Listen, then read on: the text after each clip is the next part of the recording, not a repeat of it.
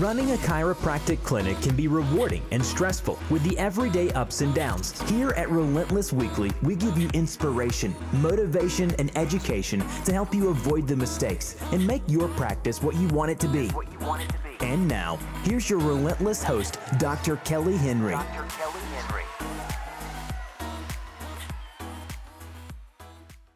Hey docs, Dr. Kelly Henry, KP Henry Consulting with you here. I got a great question for you today. Who do you hang with? My wife and I, we have 3 kids. As they've grown up, we've been very, very conscious of who they hang with. And if you have kids, you know why you do that. Well, the same holds true for us, Doc. We need to be conscious of who we hang with. Are we hanging out with people that are bringing us down, or are we hanging out with people that are achievers and go-getters and successful, and they're helping us achieve the success that we want and really deserve? I encourage you to take notice of your 5 friends, your 5 closest friends, your 5 greatest influences, and look at their characteristics. Are you lining up with their main characteristics, for good or for bad?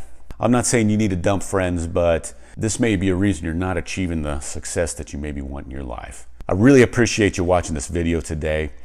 Have a fantastic day and keep being relentless.